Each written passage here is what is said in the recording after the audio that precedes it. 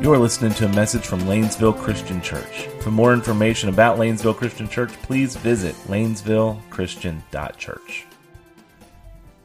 A couple things to start out with. One is I just heard that my son, Atticus and Olivia, they're in Rwanda, and he had a chance to speak at church this morning, and so that happened there. Big thing I want to talk about is the revival going on in Asbury. I'm assuming that most everybody's heard about this now. And we've had, Wednesday night, we had a group of people leave here to go there and experience it for themselves. Understand it began with a very mundane sermon and mundane worship service. So there's hope for us, guys. I mean, it could happen here. And that just tells me it's a God thing. This is a God thing, not a man thing. The Asbury revival is spreading. The revival at Asbury has now spread to Lee University, Tennessee, and Cedarville University in Ohio. And then I got a list this morning.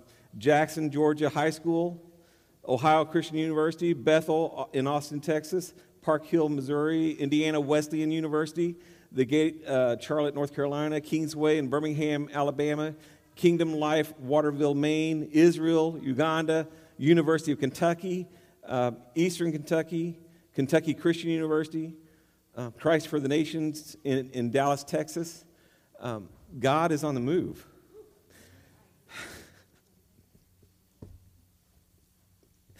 And we need that.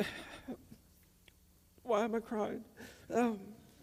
It began, this is what I read, is it began with repentance. Repentance among young people is the chief hallmark of this revival. There are healings and there's other works of the Holy Spirit, but the focus remains on repentance. People are repenting. I saw the student body president. She said that when her freshman year at Asbury was marked by COVID, where, get away from everybody, get away from everybody. And now revival is breaking out, and everybody's coming together. And she said it's just a beautiful thing. Her last year at Asbury versus her first year at Asbury. And she said you contrast this with what's going on in other schools around our nation, school shootings. And here, God is moving. We need more of this. What you can do, you can pray for how God wants to use you. God's not wanting a copycat. We can't copycat this. We can't make this happen here, but we can pray that it happens here. Just get down on your face and seek God. Spend time in His presence. Stay unified. Let God lead. Encourage everyone to rise up in their place in the body of Christ. Get prepared for God to do a great thing. Focus on Jesus and allow the Spirit to do the work. Pray, pray, pray. I just wanted to begin with that. And I'm praying revival breaks out all across our nation. All right, so enough of that. Let me get into my mundane sermon here. Matthew 26, verse 30. When they had sung a hymn, they went out to the Mount of Olives. The past several weeks, we've been in Matthew chapter 26. The disciples were preparing for Passover. We spent time talking about Passover. We had the Lord's Supper. We went through what happened that last night in the upper room when Jesus will wash the disciples' feet. All these things going on. It says in John 18, verse 4, that Jesus, knowing all that was going to happen to him, he knows everything that's going to happen on this night, this very specific night. Jesus knew what was coming. Jesus knew that Judas would betray him. Jesus knew that Peter would deny him. And last week, we started at verse 31. When Jesus told them, this very night you will all fall away on account of me, for it is written, I will strike the shepherd, and the sheep of the flock will be scattered. But after I've risen, I will go ahead of you into Galilee. And Peter replied, even if everybody else falls away, I never will. Peter says, Lord, you can count on me. And what we talked about last week, Jesus says, yeah, I can count how many times you're going to deny me. That's what I can count.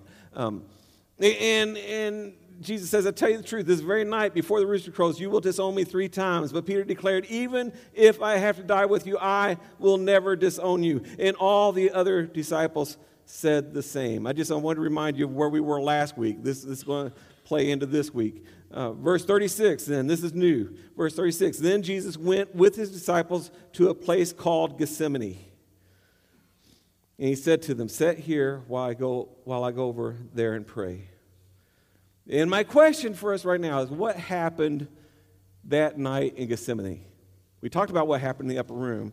Now we go to a new location, Gethsemane. What happened there? Verse 37, he took Peter and 2 sons of Zebedee along with him, so it had been James and John. And then it says, and he began to be sorrowful and troubled. Then he said to them, my soul is overwhelmed with sorrow to the point of death. Stay here and keep watch with me. Going a little further, he fell on his face to the ground and he prayed, my Father, if it's possible, may this cup be taken from me. Yet not as I will, but as you will. Let's take some time right now just to notice the sorrow that happened that night. He was overwhelmed with sorrow. First things we have to acknowledge is Jesus, he doesn't appear to have the same resolve that he did when he entered Jerusalem. The confidence, the resolve that we saw when he went to Jerusalem to die. Here we see Jesus in great sorrow, overwhelmed with sorrow to the point of death. He's trembling. He's in distress. He's troubled. He's falling with his face to the ground in anguish, sweating drops of blood. He set out resolutely for Jerusalem, where the Pharisees wanted to kill him, where the disciples begged him, don't go there, don't go there. He's resolute. But here he declares, my soul is overwhelmed to the point of sorrow. And I would ask, what's going on? What's going on here? And I think part of the problem is that Jesus knows too much. He's fully human. So he experiences everything we experience, fatigue, pain, temptation. He experiences all that. But he's fully God as well. In John 18, once again, it's Jesus knowing all that was going to happen to him. He knew Judas would betray him. He knew Peter would deny him. And he knew he would be arrested that night and scourged that night and flogged and dragged through the city and nailed to a cross. He knew all these things. And I wonder if Jesus, who knew all things, who knew what everybody else would do, he didn't know what he would do. He didn't know what he would do that night. Would he be able to stay the course? And what we see here in the garden is he's fighting for the success of his death. Not that he would be overcome by death, but that he would overcome. In verse 39, going a little further, he fell with his face to the ground and he prayed, my Father, if it's possible, may this cup be taken from me. So now I want to bring your attention to the cup. This cup. What's this? A couple weeks ago, when we were celebrating the Last Supper, and there was 4 cups up here: the cup of sanctification, the cup of deliverance, the cup of redemption, and the cup of restoration. And here Jesus is praying, "Take this cup away from me, Lord, if possible, take this cup from me." And what's this cup? This isn't one of the cups that was on the table. This would be the cup of wrath that's spoken about in Revelation 14 and 15 and 16. It's spoken of in Isaiah 51. Awake, awake, rise up, O Jerusalem, you who have drunk from the hand of the Lord the cup of his wrath. It's spoken of in Jeremiah 25. Take from my hand this cup filled with the wine of my wrath, and make all the nations to whom I send you drink it. This cup is reserved for all who sin against God. This cup of judgment that God forces the wicked to drink. The Bible tells us that Jesus bore the wrath of God that night. Jesus drank this cup so we would not have to. He became a curse on the tree, is what it says in Galatians chapter 3. He was smitten by God and afflicted for our sins, is what it says in Isaiah 53. He bore our sins in his body, is what it says in 1 Peter chapter 2. He died for the ungodly, is what it says in Romans 5, verse 6. God made him who had no sin to be sin for us, so that in him we might become the righteousness of God. He drank the cup so that we could become the righteousness of God. The cup of God's divine wrath, the cup that's meant for you and I, Jesus steps in and says, I will drink this cup. In short, Jesus was grieved because he knew that all the guilt of all the sin, of all the redeemed, of all time would be put on him, and that he would bear the full brunt of divine wrath for you and me. So we notice the sorrow going on that night. We notice the cup that he begged the Lord to take away from him. I want us to think about the possibilities that night. He says, my Father, if possible, may this cup be taken from me. What are the possibilities? What are the possibilities? Maybe someone else could die for our sins. Maybe if Gandhi's not busy, or Muhammad's not busy, maybe they could step in. Maybe they could, but no, they didn't do that. No. Maybe God could figure out another way to redeem man. Maybe he could just look the other way. Maybe he could lower his standard. But God didn't do that. Maybe Jesus could just say no to the will of God. And just say, they're not worth it, God. They're not worth it. Let's do something different. If possible, but it's not. It's not possible. And it's so offensive when people think there's other ways to heaven, that Jesus isn't the only way, that God is a loving God and all these. No, it's not possible. It's such an insult to God to think that you can get to heaven your own way, based on your goodness, based on what you think. This is the only way. And so I look at this passage, I see the incredible love of Jesus Christ for you and for me, and the terrible judgment that awaits us if we reject Jesus Christ. One more thing to notice in the garden is Jesus' full surrender. Thy will be done. All of his human emotions had to be consciously and deliberately surrendered to the will of God. And we are called to be Christ-like. And I would ask you, can you do that? Can you do what he just did? Jesus says, I always do the things that please him, in John chapter 8, verse 29. He says in John chapter 4, my food is to do the will of him who sent me. He says in John chapter 5, I do not seek my own, but the will of the Father who sent me. And I would ask you, once again, we are Christians. Can we do that? Can we fully surrender to the will of God and say, thy will be done? Not my will, but your will be done, Lord. So Jesus' prayer in the garden is a prayer of submission.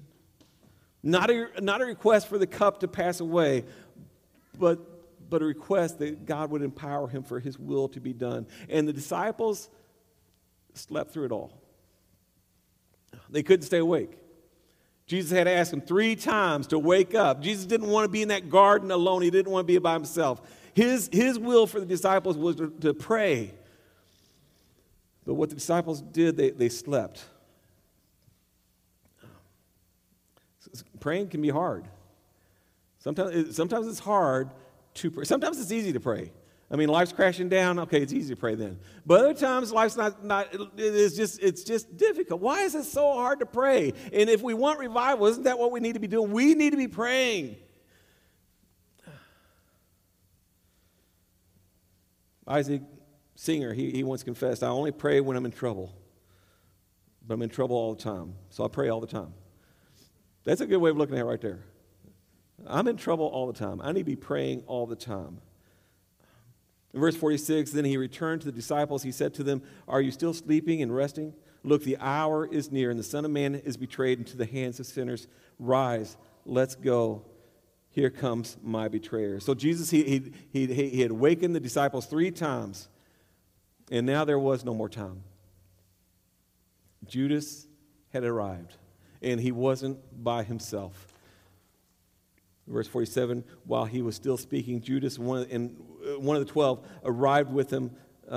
Was a large crowd armed with swords and clubs, sent from the chief priests and the elders of the people.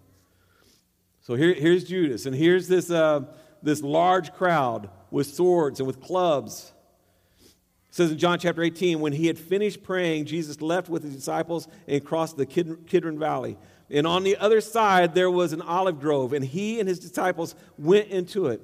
And now Judas, who betrayed him, knew the place because Jesus had often met there with his disciples. So Judas came to the grove, guiding a detachment of soldiers and some officials from the chief priests and Pharisees, and they were carrying torches and lanterns and weapons.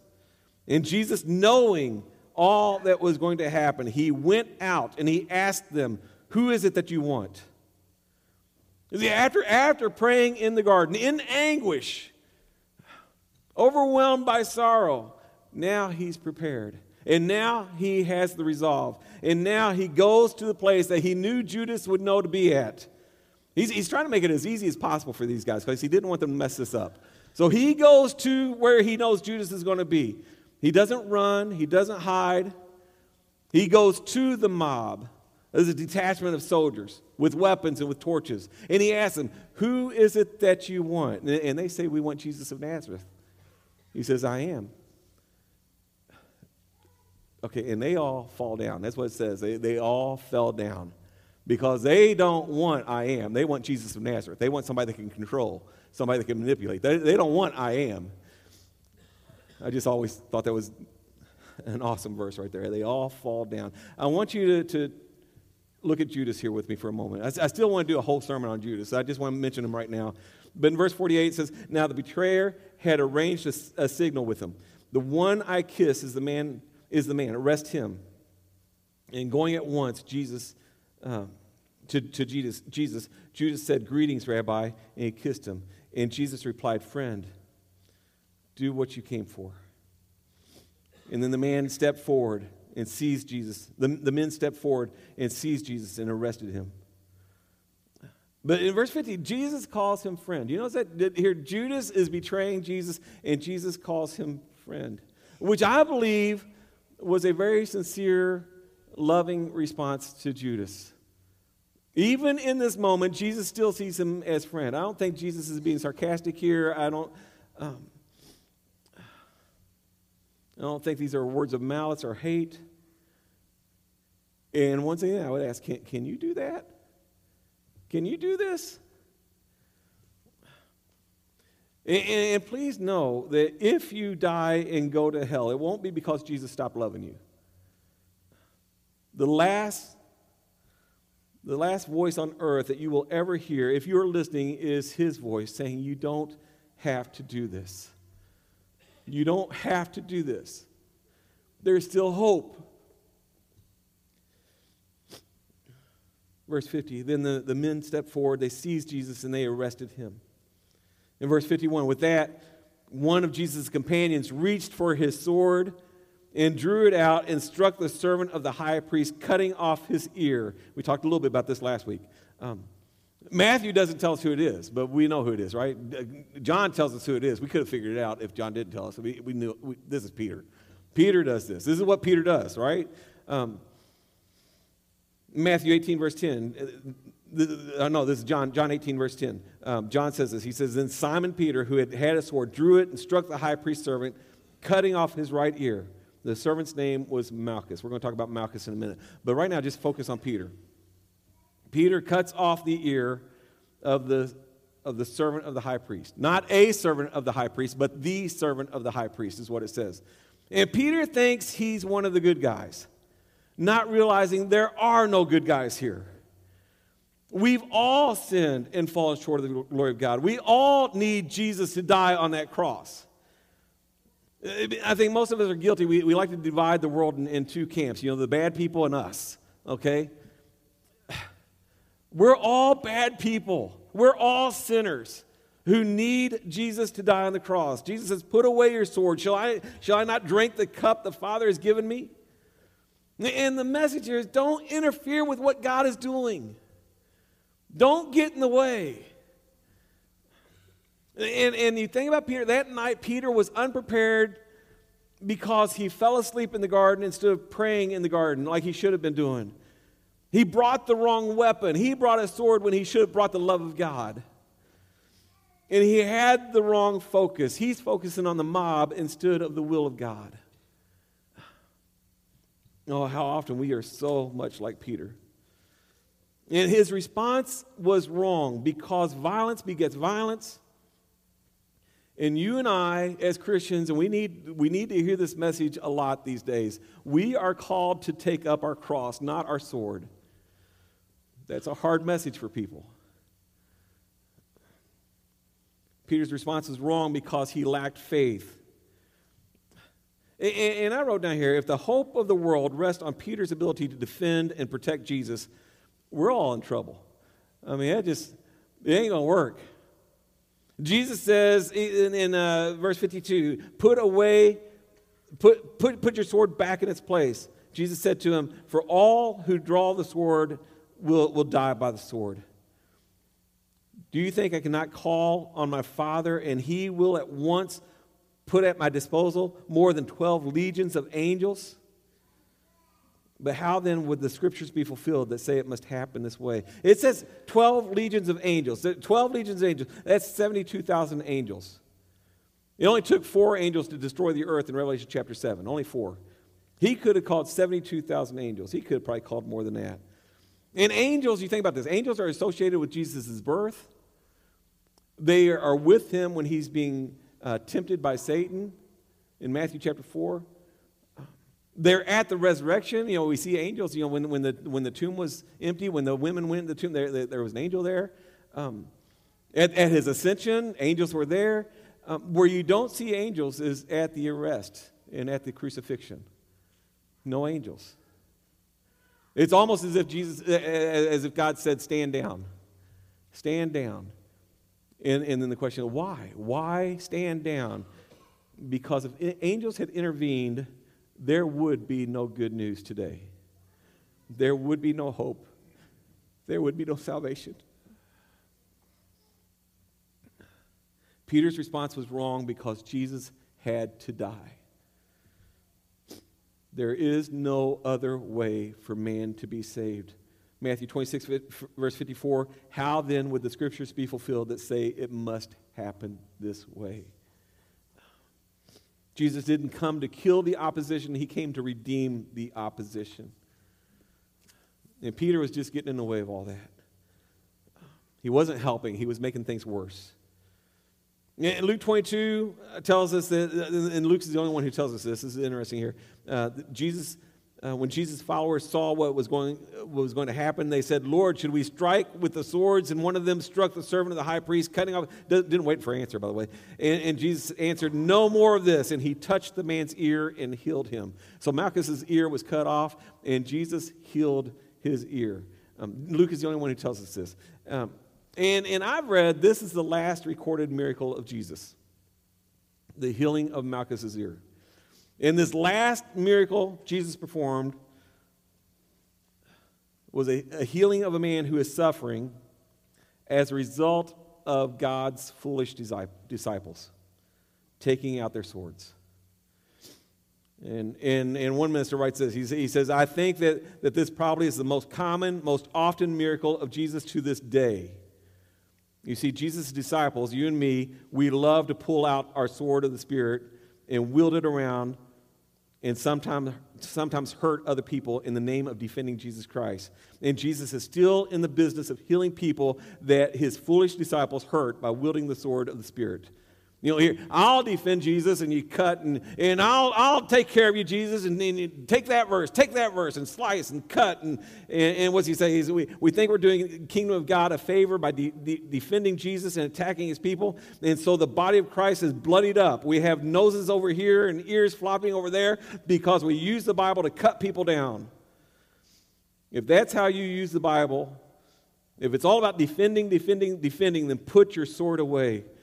If all you want to do is cut other people up, put it away. You're not using it right. Peter, put your sword away. You're about injuring people, not healing people. Can anybody relate to that? Is anybody guilty of this? And I'm thinking, if you are guilty of this, the good news is Jesus died for you too, okay? Yeah, he died for you. So we look at Judas, and we look at Peter, and then you look at Malchus, the servant of the high priest, the servant of the high priest, not a servant of the high priest, but the servant of the high priest. John's the only one who tells us his name. His name's Malchus. Do you think the servant of the high priest continued to serve the high priest after this? Don't know. Do you wonder if after Jesus healed his ear, he used that ear to listen to the words of Jesus? Don't know. Do you think that after this encounter with Jesus, that his life must have been changed? And I would tell you, maybe the only reason we know his name is Malchus is because 50 years later, when John writes his gospel, Malchus was one of the believers at that point. He was one of the disciples of Jesus at that point. I think that's probably the only way we know his name. He became a believer. John 18, verse 8, if you're looking for me, this is what Jesus says, then let these men go. After Peter had cut off a soldier's ear, Jesus says, let them go. And they did. And then Matthew 26, verse 56, then all the disciples deserted Jesus. And they fled. Just like Jesus said they would do. They all fled. You know, just that night in the upper room, they were arguing over who's the greatest. Like, who's the greatest deserter? Who's the fastest runner? What are they arguing about now? They all deserted Jesus Christ. And if you got your outline, turn to the back page, and let's look at Jesus. It says in 2 Timothy chapter 2, if we are faithless, he remains faithful. That's maybe the biggest thing to get out of the message right here. We are faithless, but he is faithful, for he cannot disown himself. You look at his resolve. Jesus, knowing all that would happen that night, he continued to go out and meet the people who were going to arrest him. He didn't resist. He healed one of the men who came to arrest him. One of the people who was going to take him to trial, take him to the cross. Jesus heals this man. And he sought the protection of his disciples. His enemies were disarmed by his presence. It's almost as if Jesus had to arrest himself. You look at his resolve, you look at his faithfulness when his disciples were not faithful. When you and I are not faithful, Jesus continues to be faithful. Even when he's in anguish, even when he's in distress and sorrowful to the point of death, even when he knows all that was going to happen to him, he continued to be faithful. And you notice his love for Judas, who came to betray him, for Malchus, who came to arrest him, for the disciples who he knew would desert them, and for you and I, who he knows has sinned against him and will continue to sin against him. And it tells us in the Bible, while we were yet sinners, Christ died for us.